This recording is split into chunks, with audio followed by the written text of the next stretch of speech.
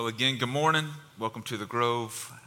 We are going to be talking for 4 weeks on this idea of how to rediscover real biblical generosity. And the reason we're doing this is simple. And again, it's not to manipulate towards a desired outcome later. I know that that's kind of a preconceived notion that sometimes we enter into churches with a little trepidation and a little skepticism because we know that there are examples where people use scripture and they use faith to kind of manipulate and coerce people out of money. That's not what we're about here. That's not what we're interested in, and that's not what we'll be doing for the next 4 weeks. What we are going to be doing is to talk about generosity and not about money, because there's a difference between the two. And the reason we're going to be talking about generosity here is because there's very little conversation about generosity out there. Now, there's lots of information, there's lots of discussion, there are lots of people who have opinions on money. How to keep it, how to save it, how to grow it, and it's all about accumulation and development of the money that you have. Some of you are probably in industries that do this. You help people navigate the world of money to make sure that what they have they keep, and what they have they're able to use to leverage and develop what they have into more, right? So that's not what we're going to be talking about. Instead, we're going to be talking about generosity. And generosity is different from money because it reflects not just how we use our money, but ultimately and more importantly, how we feel about our money. And there are lots of feelings about money. For some of you, you have a kind of a toxic relationship with money, right? You like it, but when you have it, you spend it, and then you don't have it, and then you're mad at it until you get more of it, and then you like it again, right? You kind of in this bad relationship and dynamic with money. Some of you, it makes you nervous because you don't know that you have all of the information and resources to steward it well, and so you're just like, I don't care, I don't want to know, don't tell me, just make sure that the credit card works every month, right? You kind of have that relationship with money, and then some of you kind of other end of the pendulum, right? You obsess about it. You think about it constantly. You're the person that's always looking at your bank balance, regardless of how much you have. You're always thinking about ways to make more or to use what you have, to leverage it, to multiply it, all of the things, right? Money is complicated. And so for 4 weeks, we're going to be talking about how to think about money and how to think and feel about money.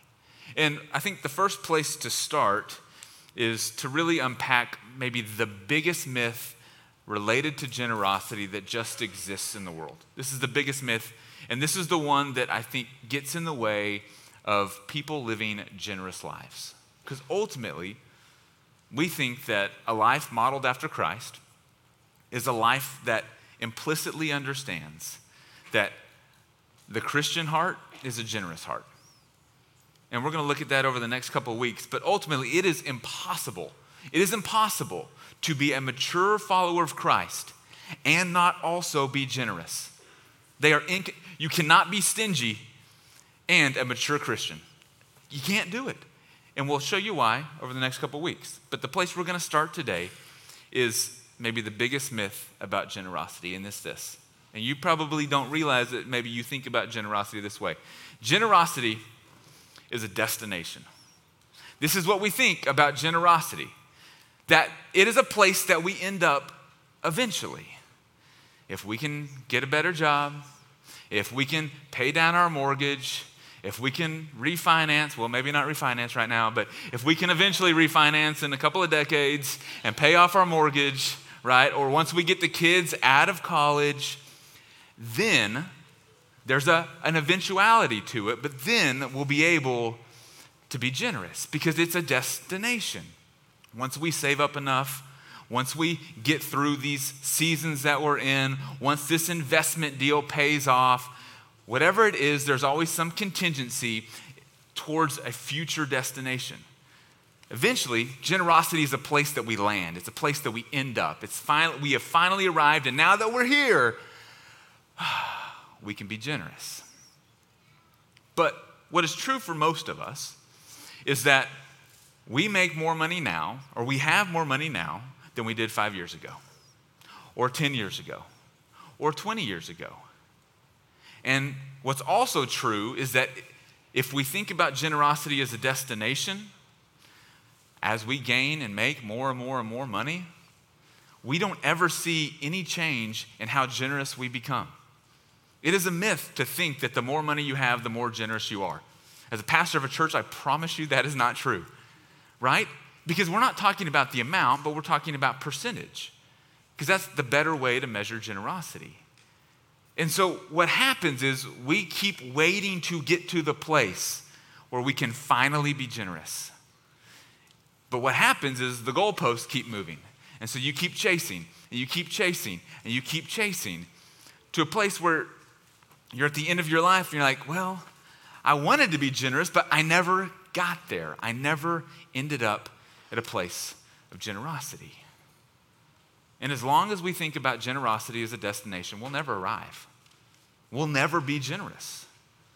We'll never be able to look back on our life and say we lived a generous life. Because again, this is bigger than money. What we want for you here is we want you to have generous lives, lives that overflow.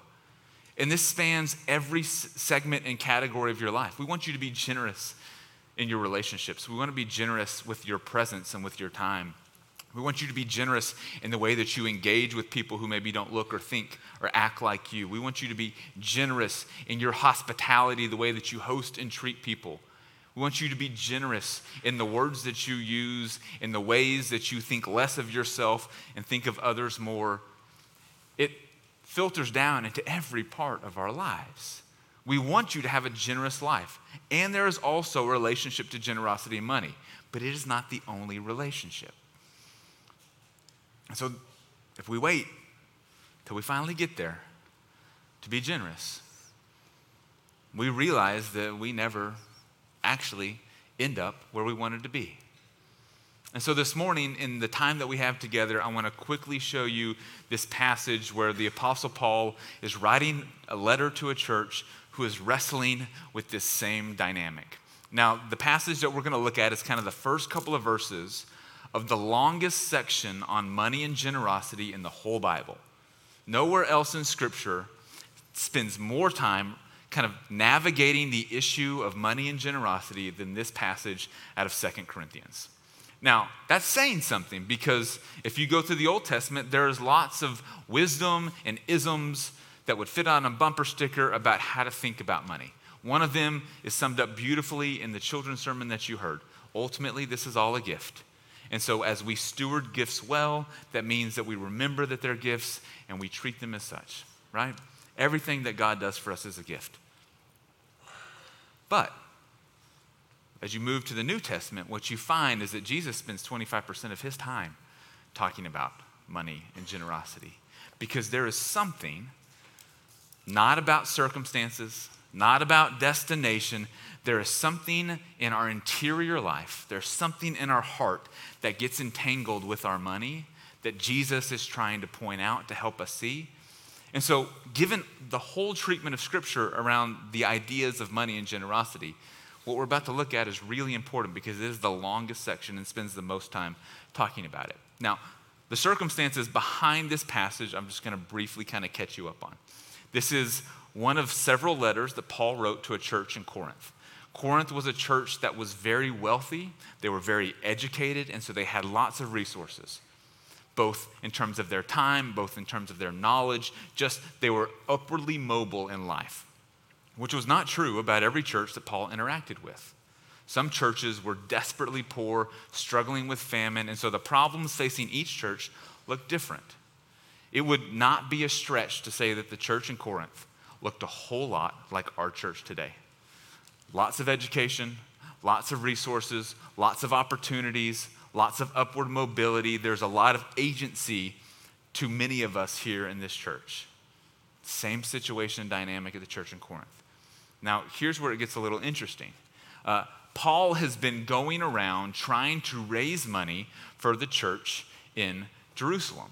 There's a group of Christians, they're struggling with a famine, and he's trying to raise some money for them so that they can eat and live and kind of do all the things. And what he's noticing is that most of the churches are pretty good about sharing and sending resources. But for some reason, one of the wealthier churches, the church in Corinth, hasn't sent any money yet. They haven't been willing to kind of write the check and be generous with what they have. And so he's writing this letter to them to kind of repair the relationship, to figure out what's going on, and then to remind them, like, hey, we keep checking the mail and that check hasn't come yet. What's going on? And not only is he kind of like prompting them to be generous, but he's also teaching them and he's instructing them why generosity is not a destination that they can't wait to arrive at, but rather it's something deeper and more interior. And so this is what Paul says.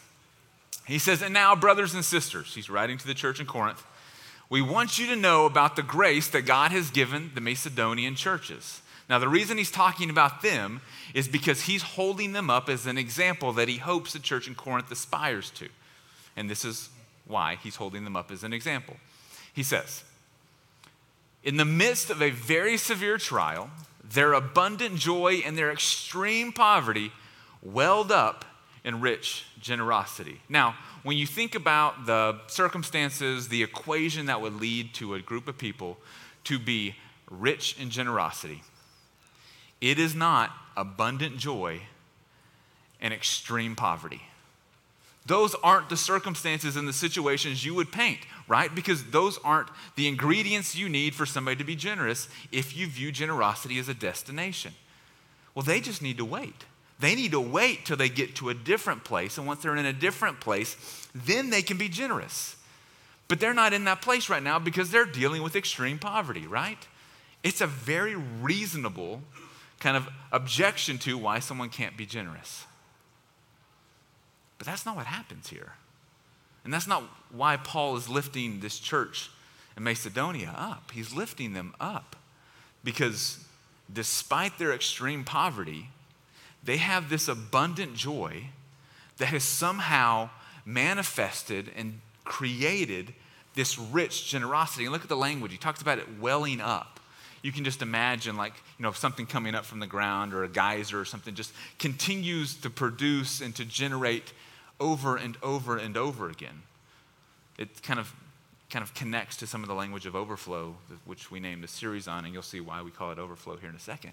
But Paul's holding this up. He's like, listen, they're not at a destination that would lead you to believe that they could be generous. And yet, here they are, being rich in generosity. He goes on. He says, for I testify that they gave as much as they were able, and even well beyond their ability. Now, this is tricky for us because for even those of us who are generous with our resources, we all have a limit, right? We all have I can be generous up until this point. It's kind of like that metaphorical dilemma, like when the offering basket comes around and you pull out the cash and you've got a 1 and 100. Which choice do you make?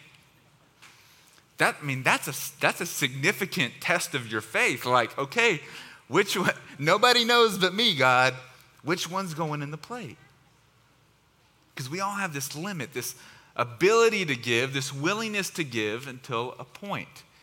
And Paul's saying, despite their extreme poverty, they even gave well beyond their ability. And he goes on. He says, without prompting, they urgently pleaded with us for the privilege of sharing with the Lord's people.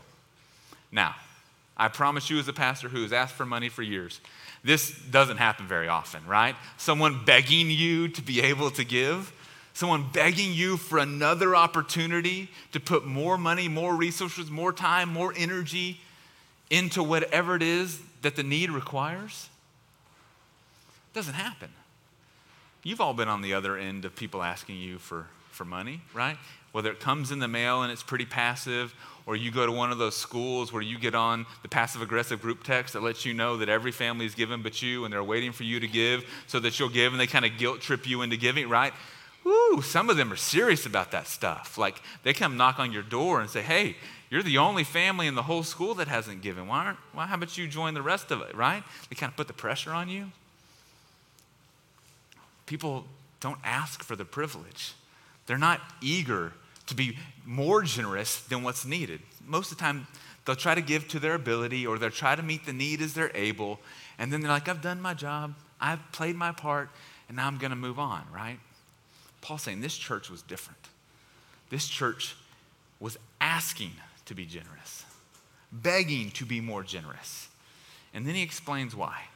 And this is what I don't want us to miss. He said this happened because they first gave themselves to the Lord.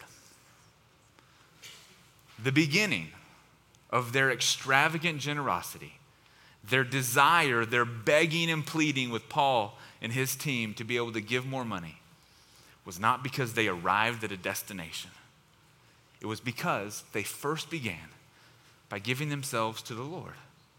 They reoriented their hearts, their lives towards Christ and towards the patterning themselves after the example of him. This is what begins the transformation in this church's life, so that these individuals overflow in abundant generosity because they gave themselves to Christ. It's not something that they forced themselves into. It's a work that God is doing through the Holy Spirit in them.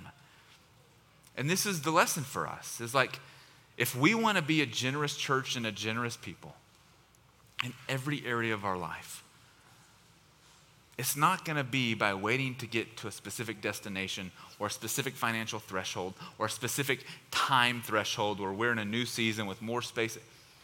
No, it begins by reorienting our hearts towards Christ. And he goes on. He says, and so their generosity flowed out of God's grace at work in their lives. And ultimately, this is the specific verse that frames up what we're going to be talking about for the next 4 weeks. This is the vision that I want for us as a people and for us as a church. A generosity that flows out of, that overflows out of God's grace at work in their lives. Because it's not me coming up here with the Bible and trying to hit you over the head till you cough up more money. That's not what we're trying to do. We want the second part.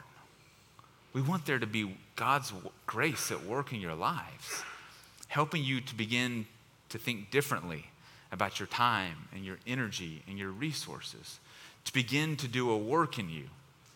And if we can get to that place, well, the generosity, the overflow, the joy, the exuberance, the hospitality, the compassion, the commitment to justice, all of that comes if we can get to the first part right. And so, as we started this whole thing talking about how generosity is not a destination, I want to clarify what it is. Generosity is not a destination. It's an orientation. It is not the place that you end at. It is not the place that you arrive. It is the starting place. It is the beginning place. Because it begins when we begin to give our lives over to Christ. We begin to let him do the work in us. It's not about trying to force yourself or guilt yourself or shame yourself into trying to do more. Yes, action leads to heart change as well. But the real work happens when we say, all right, Christ, just like the song, more of me, or more of you, less of me, right? Do the work in me. Then Paul goes on and he kind of explains this whole passage. He says, I'm not commanding you. I'm not forcing you to do this. But I am, by mentioning the eagerness of others, testing the genuineness of your love. Because what Paul knows, and what hopefully we'll learn, is that it's not a destination. It's an orientation of the heart. It's about what's happening in here. And the direct measurement of what's happening in here is how we handle our generosity. Do we live like this, as Allie's teaching our kids, or do we walk around the life like this?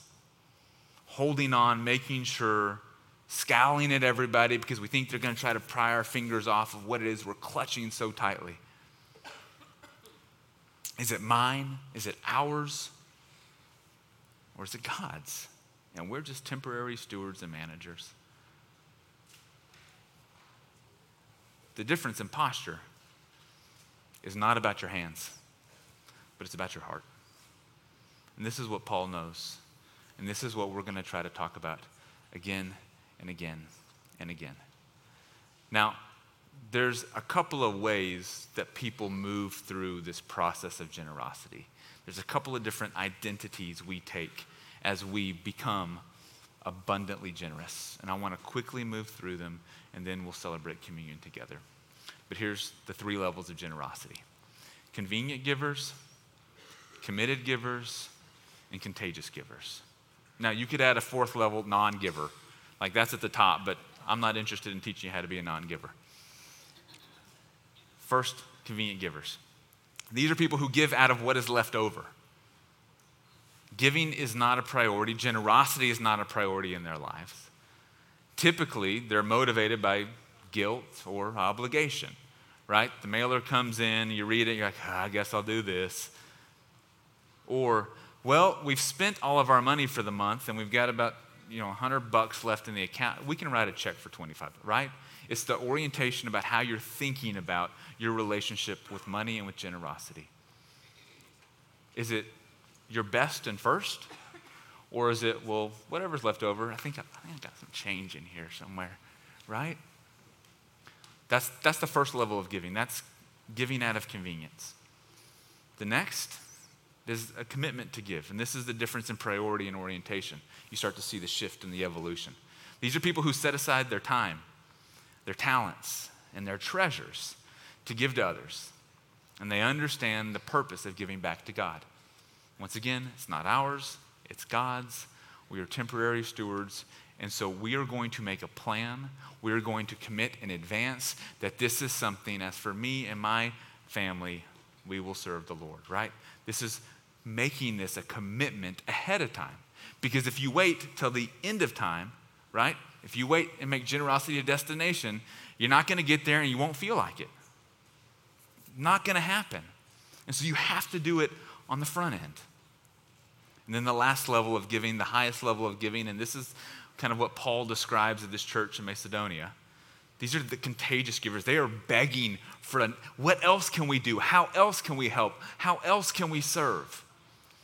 These are people who've discovered the joy of living generously. And they look for additional opportunities to bless others. I did that in rehearsal. Bless. Ugh. And invest in God's work in the world. Sometimes I got to give the tech guys something to laugh at because they got a hard job. They have discovered the joy of living generously and look for additional opportunities to bless others and invest in God's work in the world.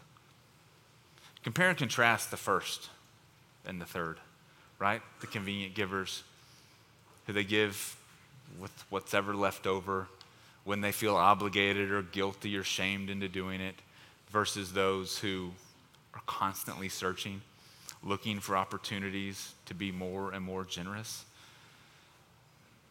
That can only come from a shift in orientation of the heart, from recognizing that to live more like Christ, to be more like Christ, requires us to live a generous life. And this is how Paul wraps up this first introduction to this long passage on money. And he says just that. This is what he says. He says, "For you know the generous act of our Lord Jesus Christ, that though he was rich, yet for your sake he became poor, so that you, through his poverty, might become rich. You know the generous act of our Lord Jesus Christ, that though he was rich, yet for your sake he became poor, so that you, through his poverty, might become rich." To be more like Christ is to begin to understand this at a heart level. And so in a few moments, we're going to invite you to come forward as we celebrate communion to reinforce and to remind ourselves that this is the ultimate act of generosity that Christ demonstrated for us, to fully give completely of themselves so that we could have life and have it in abundance. And so, friends, as you come forward, may you begin to think about the ways and the places that your heart needs to reorient around generosity with your time and your talents and your treasure. And then we'll invite you to come back next week and we'll talk about this a little bit more. And so I'm sure everybody will be here next week, right? All right, let me pray for us and then we'll celebrate communion. Gracious God, you are the giver of all good things, and it is through you that we are abundantly blessed. God, help us to recognize that generosity is not a destination, but an orientation. And so in these moments as we come to receive the gift of your body and your blood, Allow your Spirit to transform our hearts and minds to think about generosity in the way that you've demonstrated. We pray this in your name. Amen.